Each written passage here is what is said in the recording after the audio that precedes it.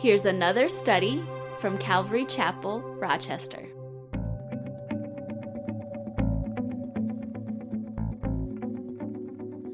You know, I was usually on Sunday mornings I get up and I I try to get up early.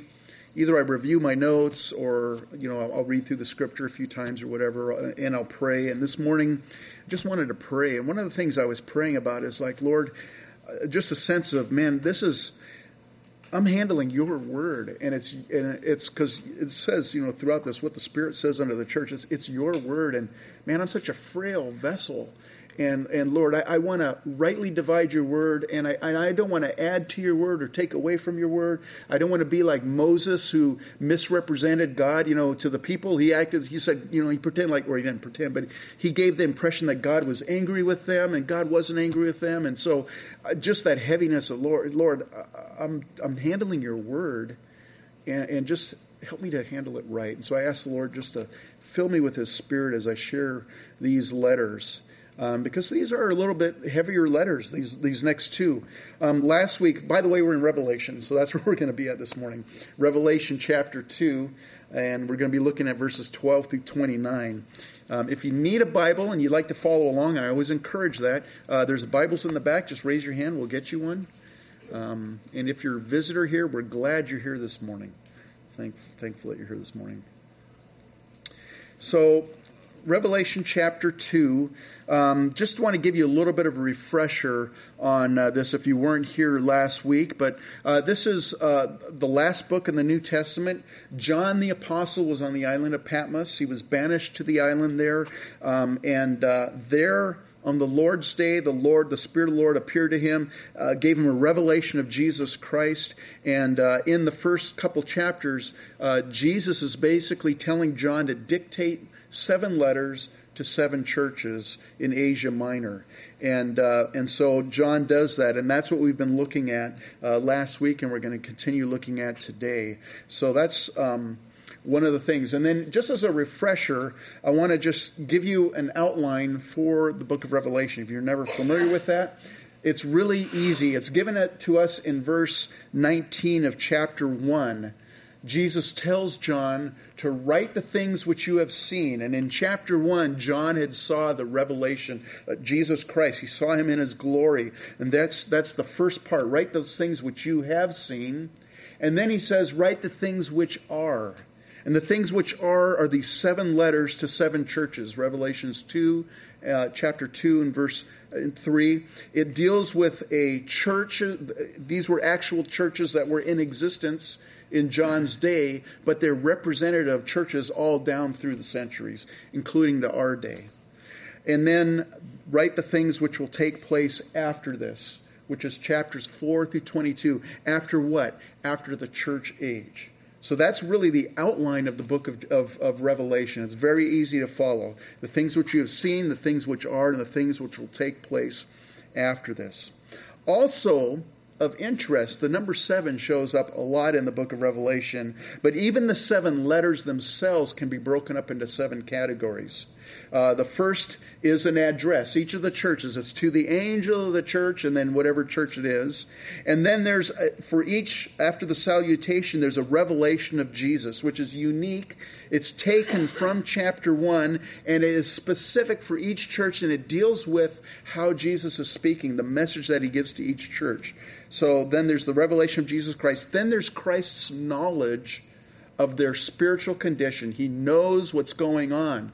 In chapter 1, Jesus is standing in the midst of the lampstands. The lampstands are the 7 churches. He's walking there. He's looking at the lampstands. He's paying attention to them.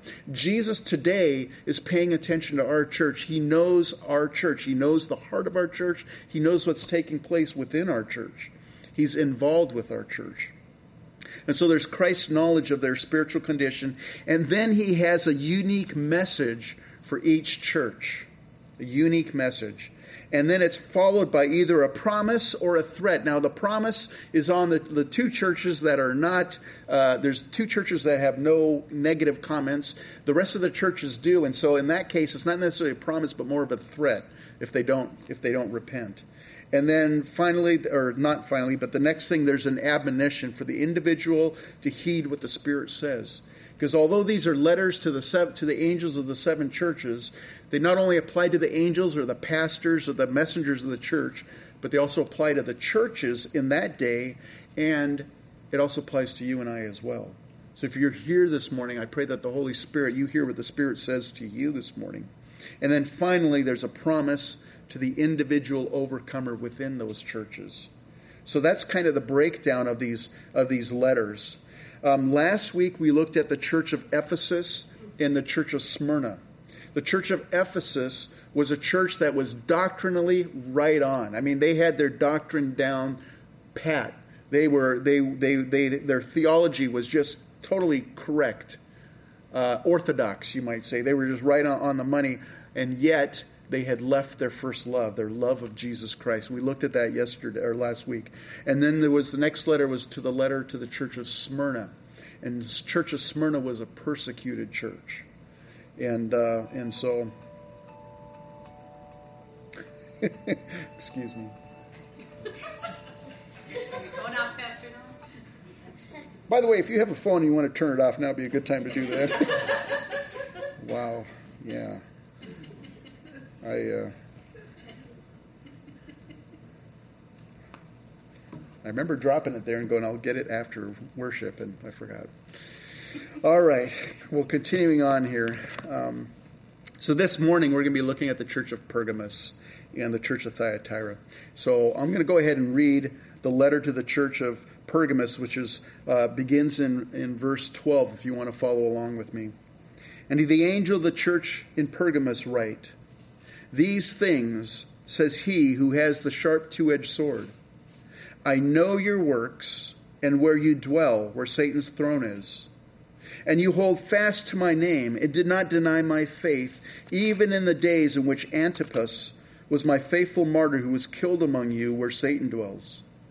But I have a few things against you, because you have there those who hold the doctrine of Balaam, who taught Balak to put a stumbling block before the children of Israel, to eat things sacrificed to idols, and to commit sexual immorality. Thus you also have those who hold the doctrine of the Nicolaitans, which thing I hate. Repent, or else I will come to you quickly and will fight against them with the sword of my mouth. He who has an ear, let him hear what the Spirit says to the churches. To him who overcomes, I will give some of the hidden manna to eat, and I will give him a white stone, and on the stone a new name written, which no one knows except him who receives it." So the church of Pergamos, it's also known as Pergamum. It was not along the coast. A lot of these letters a lot of these churches were on the coast. This one was more central into the province of Asia. And Pergamon was famous for a few different things. First of all, it had the greatest library in the ancient world. It had over 200,000 volumes there. In fact, the word Pergamena is where we get the word parchment. It comes from Pergamos. It's derived from Pergamum. Mark Antony gave to Cleopatra the library, basically, and she transferred it.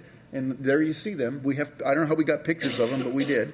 And she transferred the library to Alexandria, Egypt. And of course, the library of Alexandria is a very famous library. Well, it originated at Pergamum. Not only that, but Pergamum also boasted the largest altar in the world to Zeus. It was one of the 7 wonders of the world, and this is just a model of it. You can see the width of the stairs. There's horses on top. That's a model and that's just an altar. That's not a temple. That was just an altar to Zeus. So it was an amazing thing there.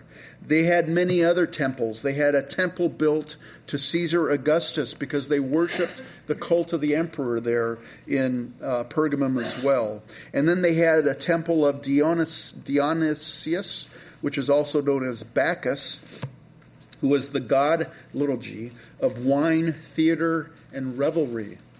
And not only that, but they had the temple of Asclepius, and that actually was an interesting thing, especially for those of you that are involved in the medical field, because basically they had ritualistic healing centers, And the snake wrapped around the pole comes from the Greek god Asclepius. I'm going to pronounce it wrong, but that guy, Asclepius, whatever. What you would do is if you were sick, you would go to these healing centers, and you would sleep in, and they had these rooms where you would sleep. They were filled with non-venomous snakes that would slither all over you. And whatever dream you had, you would tell the prophet or prophetess there about your dream, and then they would interpret it, and then they would prescribe a healing for you of some sort. Some temples even used sacred dogs to lick the wounds of the sick. So kind of bizarre, but that was one of the things that they worshipped there in Pergamum. What about the church of Pergamum?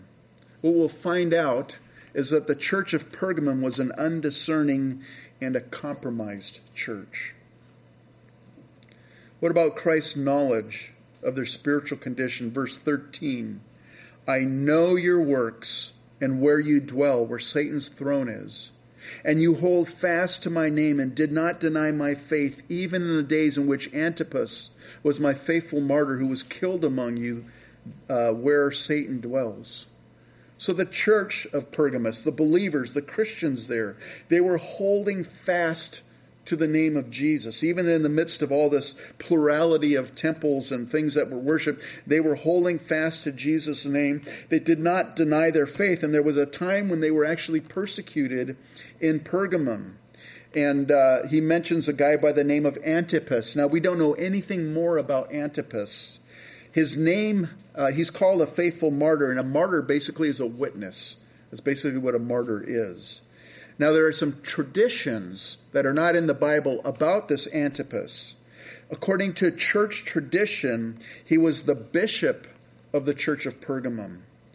And the priests of Asclepius, or whatever, they burned him to death in a brazen bowl, a large bowl. Basically, they heated it up. He was put in that and burned to death during the reign of Domitian, the emperor. So is this the person? Is he the actual bishop of Pergamum? We don't really know. What's interesting in his name, Antipas, means against all. And the church was known for compromising, and his name means standing against. You could translate it, standing against compromise. So important for us today that we stand against compromise. Compromise is so subtle that occurs in our lives, and so we need to stand against compromise as well. He says, I know your works where you dwell, where Satan's throne is, where Satan dwells. What is he referring to? Well, could he be referring to the largest altar in the world there, to the altar to the Greek god Zeus? It could be. It's possible. I think more than likely is what Alexander Hislop in his book Two Babylons wrote. He said that Pergamos had inherited the religious mantle of ancient Babylon. Babylon that was the first world religion. That was basically the first religion opposed to God, basically, and it was an ancient religion. And so what Alexander Hislop said was that Pergamos had inherited that mantle of the religious mantle of ancient Babylon. And in fact, Pergamos had become the greatest center of pagan religion in the world at that time. So in the midst of a very pagan city, with all these temples all over the place, Jesus commends them for remaining faithful and not denying his name. However, there was still a problem with the church of Pergamos. Verse 14, but I have a few things against you, because you have there those who hold the doctrine of Balaam, who taught Balak to put a stumbling block before the children of Israel, to eat things sacrificed to idols, and to commit sexual immorality. Balaam, he's a character from the Old Testament. In fact, as we go through the book of Revelation, there's a lot of alluding back to Old Testament things. So it's good to have a good understanding of Old Testament Scripture, because it helps you when you start studying the book of Revelation. Well, who was Balaam? He wasn't an Israelite. He was the son of Beor from Mesopotamia. He was a soothsayer or a diviner. He had a knowledge of the God of Israel, and he had a relationship to some degree with God. But he also had this reputation of being able to bless and to curse people. Now, he wasn't a prophet of the Lord, but we'll see if you look in the life of Balaam, God did speak through him, prophesied through Balaam. Well, Balaam was hired by Balak, king of Moab, to prophesy against the children of Israel. But the thing is, God would never allow the children of Israel to be cursed. And that was an error on Balaam's part. In fact, the Bible talks about the error of Balaam in Jude chapter 1, verse 11. Balaam made the error of presuming that God would curse the children of Israel. God would not curse the children. You know, for you and I that have a relationship with Jesus Christ, we can't be cursed. You know, if there were like Satan worshipers all around here that were cursing Calvary Chapel, Rochester, we cannot be cursed. God would not allow that. That's a comfort and a blessing. Well, God would not allow the children of Israel to be cursed. Then there's the way of Balaam that's described in 2 Peter 2, verse 15. It says in 2 Peter 2:15 that he loved the wages of unrighteousness, that he sold his prophetic gift for money. And so what that really speaks of is compromise in the sense of being willing to compromise for the sake of financial benefit. None of us ever do that, right? None of us ever cheat on our taxes or fail to report something because, you know, the economic cost of doing that. Well, that was a compromise, the way of Balaam, willing to compromise for the sake of financial benefit. And then we have here in chapter 2 the doctrine of Balaam, and that's Revelation 2, verse 14, where he taught Balak how to corrupt the children of Israel. See, God wouldn't allow Balaam to curse the children of Israel. And Balak was really frustrated. So Balaam said, well, I tell you, I can't, every time I try to say anything, all that comes out is blessings. I can't but bless the children of Israel. God won't let me. But here's what you can do. Bring your most beautiful Moabite women. Have them dress up really fine. Have them parade themselves and there in front of the children, the men of the children of Israel. And they'll fall in love with them. They'll want to intermarry with them.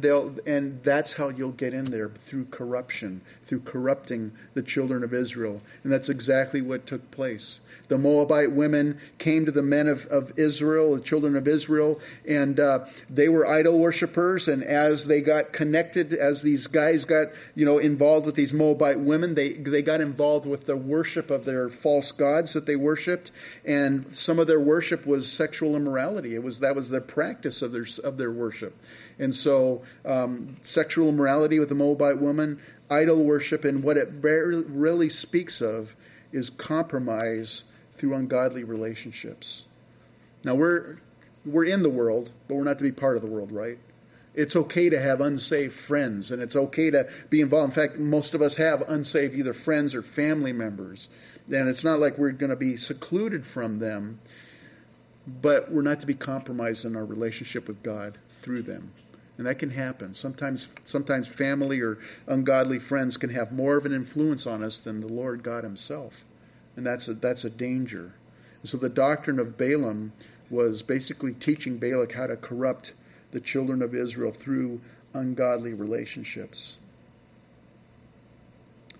Verse 15, thus you also have those who hold the doctrine of the Nicolaitans, which thing I hate. We mentioned that last week, the Nicolaitans in the church of Ephesus. Their name, we don't know exactly who they are. There's some different theories, but the name means victorious over the people, or victory over the people. And really what I think it represents is those who claimed divine apostolic authority over the church. They were false apostles. And they claimed authority, and they were teaching. Their teachings led to sexual immorality and idolatry. And the church of Ephesus was commended because they hated the deeds of the Nicolaitans. They hated what Jesus hates. And I tell you, it's always a good thing to hate what Jesus hates and to love what Jesus loves. And so the church of Ephesus, they were commended that. But the church of Pergamos here was so full of compromise. They were faithful to the Lord, but they also allowed those into the church that held the doctrine or the teachings of the Nicolaitans. In other words, they didn't hate what Jesus hates. Now, one thing that I've noticed, maybe you've noticed as well, all churches, to some degree, reflect the secular culture that they're in. To some degree, we look like Western culture because we're in Western culture. The church has a Western culture feel to it, and that's how you and I worship. You go to another country where the culture is different, and their worship is a little bit different. Their songs or how they dress or the things that they do in their worship service is a little bit different because you reflect the culture that you're in, and in some cases, it's not a good thing. Materialism can be something that's reflected, it's in the culture around us, but it can be reflected in the homes that we buy, the possessions that we have, our transportation, our clothing, etc. Christians are not immune from affluenza. You know what affluenza is? It's an actual definition. It's an actual condition. I don't know if you guys ever treated that at Mayo Clinic, but it's an actual condition. It's called a painful, contagious, socially transmitted condition of overload, debt, anxiety, and waste resulting from the dogged pursuit of more.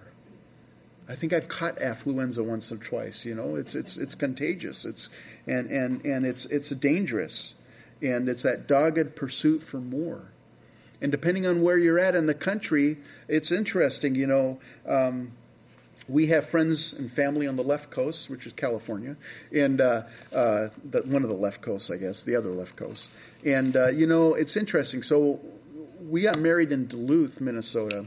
And when I got out of the military, we went back to California and raised our family, got involved in church, made some good friends there. And it was interesting. At that time, we were just, newly married, young family, just starting to kind of get on your feet. We were struggling financially. We had friends that were pretty much in the same social economic situation we were. We were all struggling families, raising kids, loving the Lord, going to church, serving the Lord, being involved in ministry and stuff. And we kind of grew together.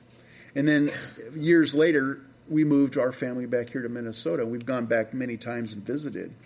And one of the things that we've noticed, a lot of the friends of ours, I won't say all of them, and I won't, but there's friends that we've noticed that they were struggling like we were struggling back then, and they were so involved in ministry, and they loved the Lord and stuff. And it's not like they're not loving the Lord now, but what we've noticed being removed from that environment and coming back to it and visiting, we've noticed that their zeal for the Lord, there's something different there. And they're doing much more well, financially, and things are just, it seems like their focus is just a little bit different. So, all churches, we do reflect the secular culture that we're in. It can involve our entertainment and to some extent our values as well. Well, the church of Pergamos, they were faithful to the Lord in some aspects, but they had tolerated and allowed into their church body those who held these false teachings of Balaam and the Nicolaitans. And that resulted in the practice of sexual immorality and idolatry. So they were compromised in that sense. And so what's Christ's message to the church of Pergamos? It's very simple. He says, repent. Just repent. What does that mean? A repent is a change of heart and direction. It means I recognize that what I'm doing is sin, and I repent of it. I want to turn from it, and it's actually physically turning from those sins, turning from that life. To turn around is basically what you could think of it. That's what repentance is. And so Christ gives a threat to this church of his coming. He says, repent, or else I will come to you quickly and will fight against them with the sword of my mouth. The sword of my mouth. When you think about that and you go through the scriptures, it's a picture of the Word of God, the Bible. And it's interesting that that's exactly how Jesus reveals himself to the church of Pergamos. He who has the sharp, two-edged sword. Now, that word sword there, it's not a short one for precision strokes, for rightly dividing, the word and stuff. It's not that sword. This is a sword for mass casualty, for lopping off heads and limbs. And the picture that's given to us is one of meting out judgment, executing. This is the long, the sharp two-edged sword. And notice that it's two-edged. It cuts both ways. You know, a one-edged sword, I can handle it with my hands because as long as I keep my hands on the right end of it, right at the right side, that's dull. I can handle it. But when it's two-edged, man, I can't even touch that sword because it'll cut me as much as it'll cut the next person. And sometimes when we're reading, God's word, and I'm guilty of doing that, or maybe you're hearing, like even this morning, you're hearing something, you go, wow, I wish so and so was in church right now to hear this about compromise, because man, they're compromised. You sometimes we take God's word and we go, wow, it applies to somebody else, But it's a two-edged sword. It applies to me as well. What about me? And so the admonition to the individual, he who has an ear, let him hear what the Spirit says to the churches, because it applies to all of us. And then there's a promise to the individual, verse 17. To him who overcomes, I will give some of the hidden manna to eat, and I will give him a white stone, and on the stone a new name written, which no one knows except him who receives it. The hidden manna, what is that? Well, the manna, you recall, was how the Lord God provided food for the children of Israel as they were traveling through the wilderness. And it was an amazing thing. 2 to 3 million people were fed daily by God. That manna that provided, it was like trainloads of food that God provided for the children of Israel all through there. Well, what they were told once they got into the promised land, they were told to take some of that manna and to place it in a jar and to place the jar in the Ark of the Covenant within the Holy of Holies. It was a memorial to remind them of how God provided for them in their wilderness wanderings. So the hidden manna it's referring to that manna that was placed in the Ark of the Covenant within the Holy of Holies.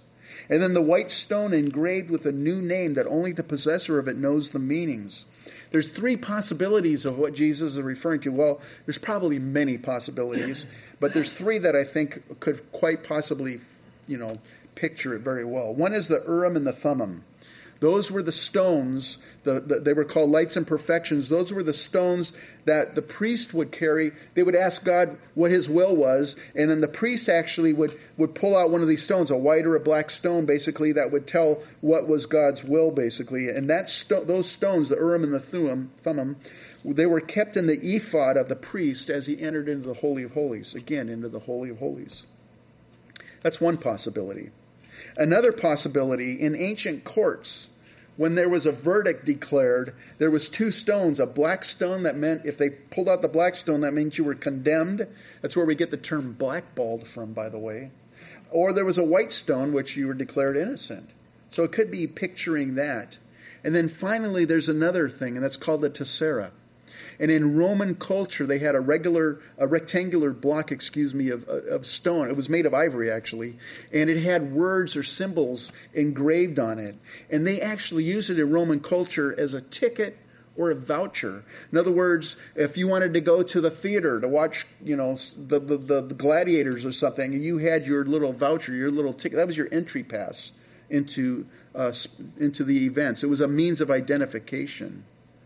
So it could be any one of these things, this white stone with a new name written on it, which no one knows except him who receives it. But I think what's pictured is what's important. Those who do not compromise their faith and their walk are going to be allowed entrance into heaven, into the Holy of Holies, into God's presence. I think that's the picture here, not being compromised. Let's continue here with the church of Thyatira, verse 18. And to the angel of the church in Thyatira write, these things, says the Son of God, who has eyes like a flame of fire, and his feet like fine brass. I know your works, love, service, faith, and your patience. And as for your works, the last are more than the first. Nevertheless, I have a few things against you, because you allow that woman Jezebel, who calls herself a prophetess, to teach and seduce my servants, to commit sexual immorality and to eat things sacrificed to idols. And I gave her time to repent of her sexual immorality, and she did not repent. Indeed, I will cast her into a sickbed, and those who commit adultery with her into great tribulation, unless they repent of their deeds. I will kill her children with death, and all the churches shall know that I am he who searches the minds and hearts, and I will give to each one of you according to your works. Now I say to you and to the rest in Thyatira, as many as do not have this doctrine, who have not known the depths of Satan, as they say, I will put on you no other burden, but hold fast what you have till I come. And he who overcomes and keeps my works unto the end, to him I will give power over the nations. He shall rule them with a rod of iron. They shall be dashed to pieces like the potter's vessels, as I also have received from my Father. And I will give him the morning star. He who has an ear, let him hear what the Spirit says to the churches. Well, what about the city of Thyatira? It was not a politically important city. It was not a religiously important city as Pergamum was, but it was a commercial city. It was a city of trade. In fact, in the New Testament, Lydia, she was the seller of purple that came to faith, and she was the first believer there. In Asia, she was the first believer. She came from Thyatira. She had a business there. She was a seller of purple from Thyatira. What was interesting about Thyatira was for all these different people, these different trades that were represented there, each one had what was known as a trade guild. And you could kind of think of it like a union. The thing with these trade guilds, though, is that they were closely connected to the religion of the city. Actually, each trade guild had their own deity that they worshipped. And they believed that their sacrifices and feasts to their deity is what allowed their particular trade to prosper. And so you're involved in a trade, well, then you were expected to be involved in the trade guild as well. Well, what was taking place in those trade guilds, they would offer sacrifices to idols. There was sexual immorality. Pagan feasts were going on there. Lots of drunkenness. All kinds of immoral practices were going on there. And as a result, trade guilds, they were really opposed to Christianity. Because here you have this new believer, right? Maybe he was a seller of purple like Lydia. He comes to faith in the Lord, and now it's like, man, I can't be involved in those practices of the trade guild. Well, they go, well, if you're not offering to the God of our trade, we're not going to prosper. You're actually harming all of us. And so you can imagine there was quite a bit of pressure on the new believers there in Thyatira. Now, we don't have something like that today, do we? I mean, your trade unions, if you're a tradesman, you don't go worship to some idol there in the trades, right? We have nothing like that. Well, actually, I think we do. What about the Christmas work party? Hey, it's coming up for most of us, right? And believe me, I'm not sitting in an ivory tower. I've worked in the community, and I, you're a born again believer, and they say, hey, we got a Christmas work party, and typically what takes place at the Christmas work parties. And a lot of drinking. And if you don't go, you're saying, well, you're more holier than us. You consider yourself more holy, or you're not being a team player. I remember hearing that before. You really got to participate because you want to be a team player. Well, what happens when your inhibitions are lowered? You wear suits with ties and white shirts, and you walk around and do the dance with. No, just kidding. I thought it was a funny picture. Anyways, okay. All right. But so, we kind of can identify with that, right? You come to faith in the Lord, and now there's things that you're expected to do with everyone else, your coworkers, and it's like, you know what? I can't do that anymore. And they're watching you and I to see it. What are we going to do? Are we going to compromise? Or are we going to stand by our convictions? Because, the thing is, in this world, there's not too many people that stand by their convictions anymore. A lot of people are compromised. And it's a temptation. There's a lot of pressure to compromise. And so, unfortunately, that was a problem there. What's also interesting about Thyatira was that there's archaeological evidence that there was a great amalgamation of different races. Thyatira could have been called the melting pot of the region there. They've discovered Latin inscriptions, and which indicated a considerable influx of Italian immigrants. In some Greek inscriptions, there's also Latin words are introduced into them.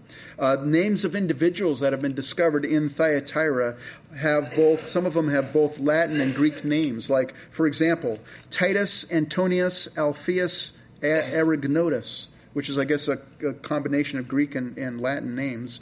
Julia Severina Stratonisis. So there's some things that they found. They've discovered that there was an influx of this.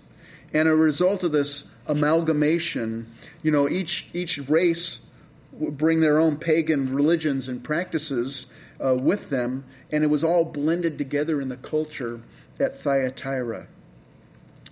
Religious observances in Thyatira was kind of like going to Old Country Buffet. You have a little bit of this, a little bit of that. I like this, I like that, I don't like that, but I'll have some of this. That's kind of the way the religious practices were in the city of Thyatira. And as I mentioned earlier, all churches to some degree reflect the culture that they're in, right? Well, the blending of different religions unfortunately affected the church at Thyatira. You recall what I shared. Ephesus was a church that was doctrinally pure, but they had left their first love. The church of Pergamos was a tolerant church. Well, if I were to describe the church of Thyatira, I would call them an affirming church or an indulging church. What's interesting, if you follow the digression of those churches, the next church, we won't get to it today, but the next church is a spiritually dead church. They have a name for being alive, but they're dead. What's Christ's knowledge of their spiritual condition? Verse 19, I know your works, love, service, faith, and your patience. And as for your works, the last are more than the first. If that letter to Thyatira stopped right there at verse 19, that would be the church we want to be a member of, right? They're not missing love like Ephesus. They're recognized for their love. They're recognized for their faithfulness. Man, they're patient, and they're growing in missions and outreach. They're doing more and more things. They're not stagnant, man. They're growing. Like that's the church I want to go to. I want to be a part of a church like that. But he doesn't end there. Verse 20. Nevertheless, or but, I have a few things against you, because you allow that woman Jezebel, who calls herself a prophetess, to teach and seduce my servants, to commit sexual immorality, and to eat things sacrificed to idols. Jezebel. By the way, I've discovered that her name actually is pronounced Iedzabel. Iedzabel, which I thought was kind of interesting because I always say Jezebel. But was this an actual woman named Jezebel? If it was, her parents were probably not very kind. That name is pretty much ruined in history, right? How many kids do you know? You go, that's a cute little girl. What's her name? Oh, Jezebel. People don't call their kids Adolf anymore, or Judas or something. Certain names have been destroyed. They're just ruined, because of the reputation. Well, so it may or may not be an actual woman named Jezebel. But it's interesting. Jesus is speaking to the angel of the church, right, at Thyatira. He says, you allow the woman Jezebel to seek, to teach, and to seduce my children. And that word allow is significant. I think it tells us something. That word allow means to permit, not to hinder, to leave in charge. They didn't hinder this false prophetess from teaching and seducing people. They didn't hinder her. In fact, they actually put her in charge. She was involved with ministry. See, Pergamos had false apostles in their midst, in their fellowship. But Thyatira went a step further. They had a false prophetess, and she was in a position of leadership and teaching within the church. Very serious. If Jezebel is not her real name, is it symbolic? Well, if it is symbolic, I think we only need, again, go to the Old Testament to find out about the real Jezebel that's described in the Old Testament. Jezebel in the Old Testament was the wife of Ahab, king of Israel. She was a daughter of a Sidonian king, so she was a Gentile. She was educated in the idolatrous practices of her native country, and she introduced the worship of Baal and other idols into the nation of Israel. She maintained 400 priests of Asherah at her own expense, while her husband maintained 450 priests of Baal. So she even had her own priests that she hired, 450 of them. She also, as you go through the story of her life, she planned and perpetrated the murder of Naboth just to get his vineyard by using the king's name and authority. How she did it was she arranged 2 men to bear false witness against this innocent man. They accused him and they stoned him to death. And then she ended up getting the vineyard that belonged to him. And Ahab was the official king of Israel, but he allowed, he did not hinder his wife. She was really the virtual ruler of Israel. He was more or less a figurehead. She was the virtual ruler. She pulled the strings. Well, it's interesting. There was a temple at Thyatira that was dedicated to this god named Sambathi, or Sambatha. And at this shrine, there was a prophetess, and she uttered sayings that this deity would impart to the worshipers. And with this amalgamation of all these different religions in Thyatira, it's possible that this particular false prophet to the shrine of Sambatha was allowed to teach in the church of Thyatira. It might have been that very same person, and she was encouraging the blending of idolatrous worship. Hey, you can be a part of those trade guilds. You can do that and be a Christian. That's okay. You can do both, man. There's it's okay. We're affirming. We're accepting everything. This may have been who Jesus was referring to. And like Jezebel's husband in the Old Testament, he was weak. He did nothing to stop her from leading and influencing the nation of Israel. And so the leadership of this church of Thyatira did nothing to stop this false prophetess from leading and influencing the church into idolatry. We've had people that have come to the church before, and they're new. I don't know them very well, and I've had people say, I'd love to teach a Bible study, or I'd like to do this or that, and it's like, man, that's awesome. Why don't you stick around for a while? I kind of want to get to know you a little bit, because I'm responsible for this church, and if I just say somebody just comes in and goes, hey, why don't you lead a Bible study, and they're teaching some off the wall stuff that's bad doctrine, I'm responsible for that as the shepherd of this church. And so, and that's the problem with this church. They allowed this false prophetess to come in and teach. And we're told in 1 John 4, verse 1, Beloved, do not believe every spirit, but test the spirits, whether they are of God, because many false prophets have gone out into the world. There are false prophets out there today, and false prophetesses. Paul wrote to Timothy, chapter 5, verse 22 of 1 Timothy. He says, do not lay hands on anyone hastily, nor share in other people's sins. Keep yourself pure. And so how do you do that? Well, in chapter 5, later on, or actually earlier, he says regarding the appointing of elders and deacons, he says, let these also first be tested, then let them serve as deacons, being found blameless. So if a new person comes to church and they're like, yeah, I'd really like to lead a Bible study, and I've had people say that, I go, yeah, that's cool. Why don't you stick around for a while?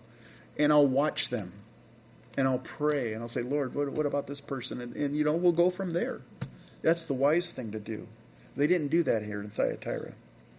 And what's also interesting, verse 21, Jesus says, and I gave her time to repent of her sexual immorality, and she did not repent. So evidently this Jezebel was made aware of her sin and given time to repent, which she refused. And it doesn't mean that she was misguided, she was well-meant but misguided, she was just off in her teaching. No, she was warned about her teaching and shown that it was false, and yet she refused to repent of it. So in addition to being a false prophetess, she was knowingly in rebellion.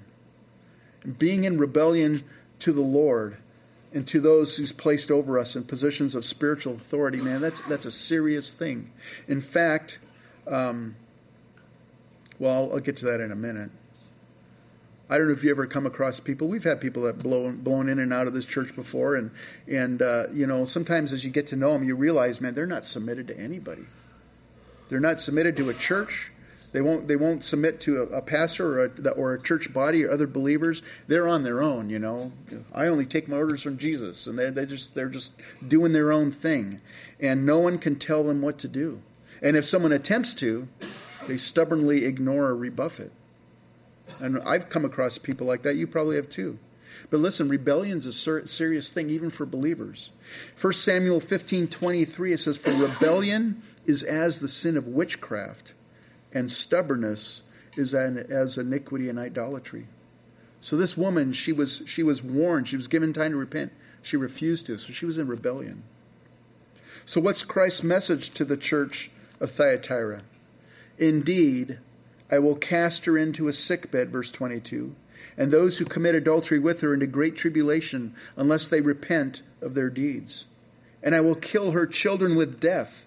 And all the churches shall know that I am he who searches the minds and hearts, and I will give to each one of you according to your works." See, she was guilty of seducing the church of Thyatira to participate in sexual as well as spiritual adultery. And the ancient Greek word here for sickbed, it's also the word for a banquet. And that word bed is also can be translated banqueting couch. And this is what Barclay says. He's a commentary. He says, if that meaning is taken, the meaning is, I will strike her down as she sits at her forbidden feasts. God wouldn't allow that to continue.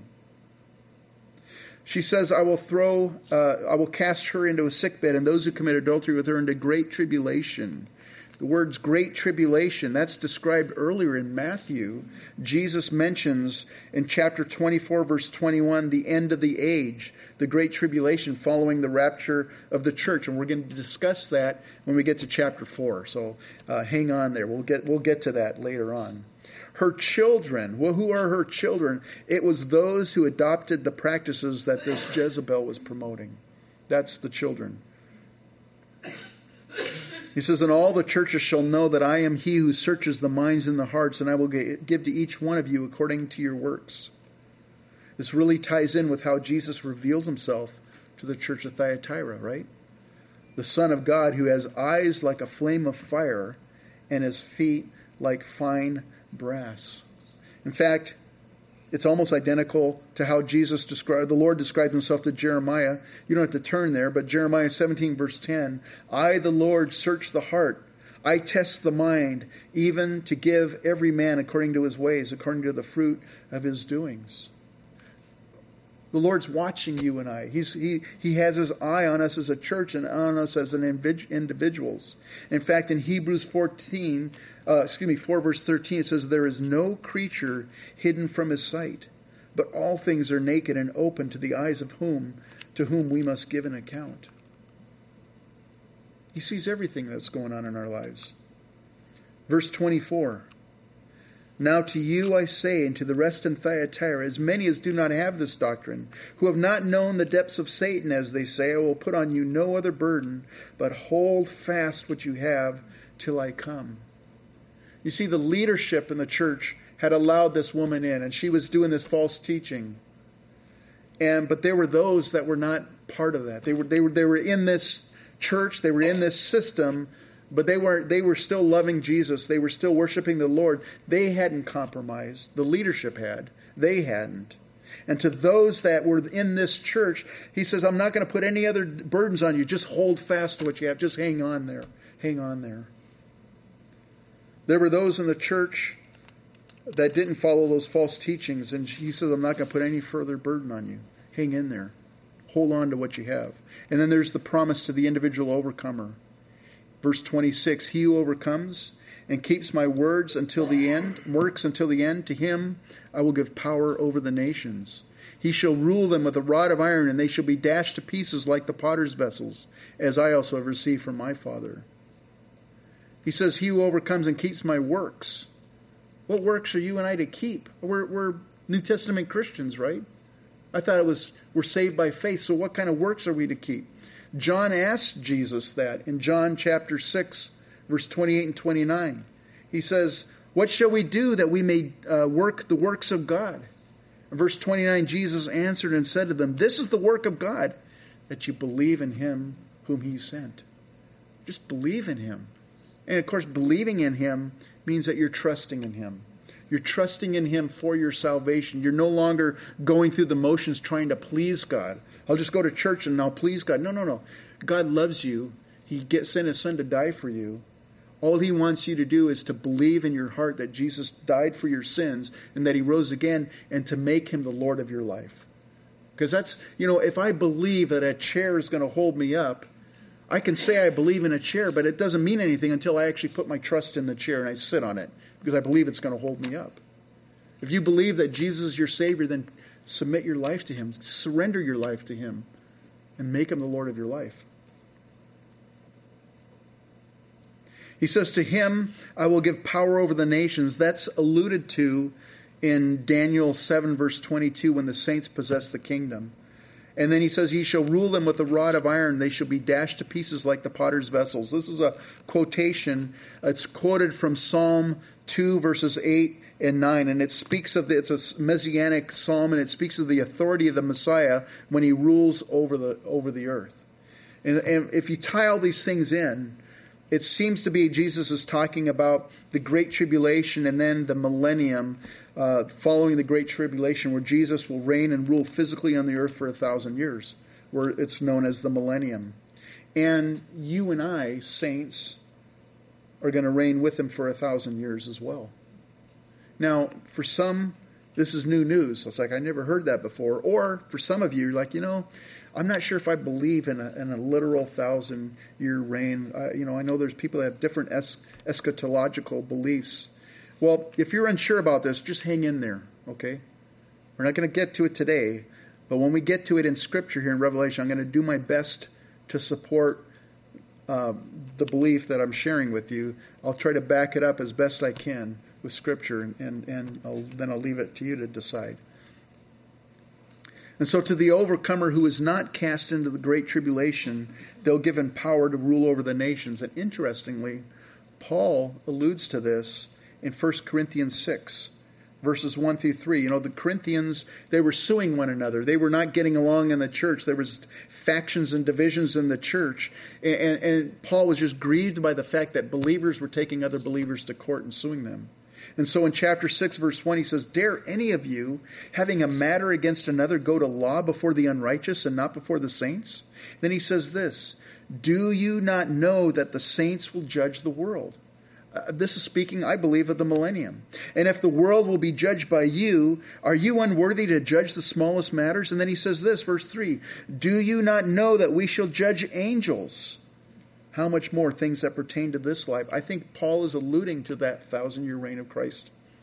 That again, we'll get to it when we get to it in Revelation.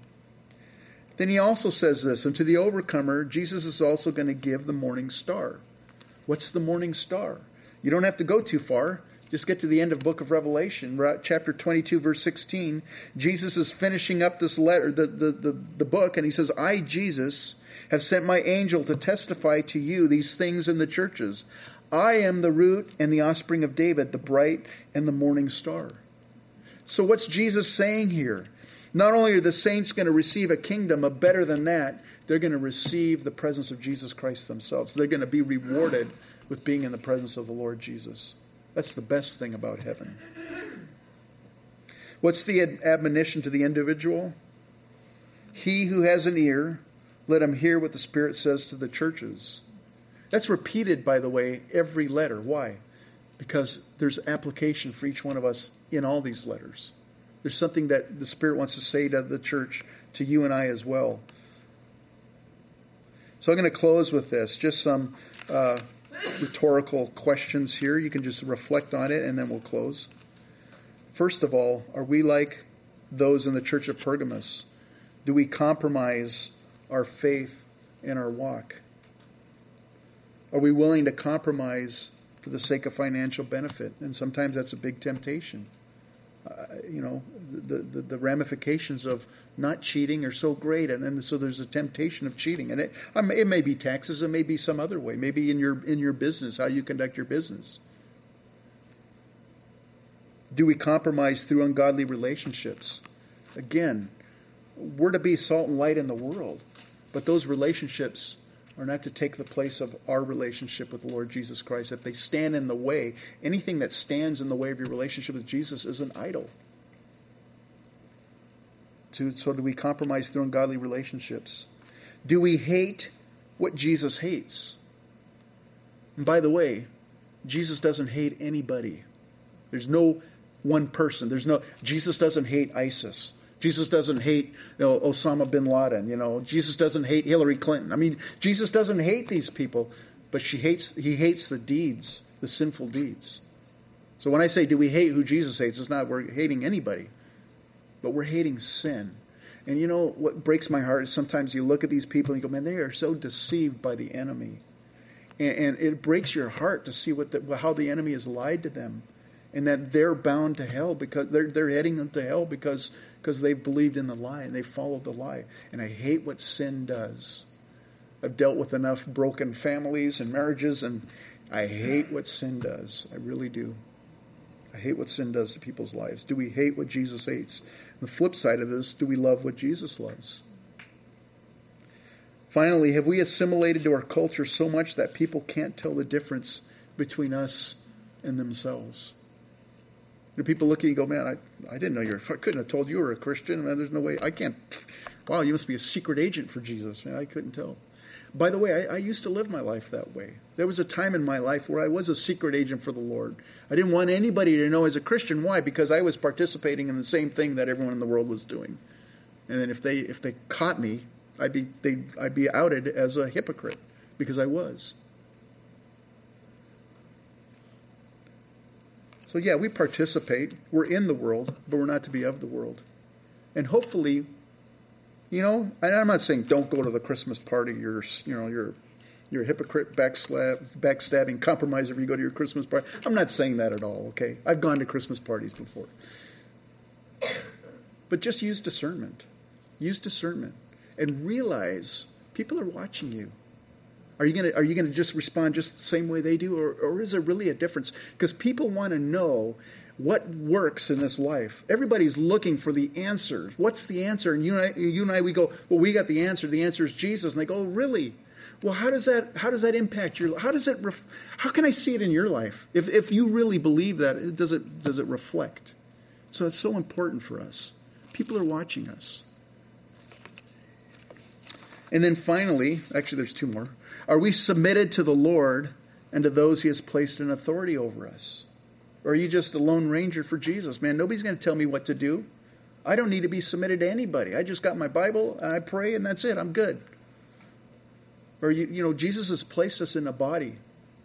He's given us spiritual leadership, and it's a heavy burden, but it's an important thing. But God's given us leadership. And he's given us one another. We're to be submitted to one another as the body of Christ. So are you submitted to the Lord and to those he has placed in authority over you?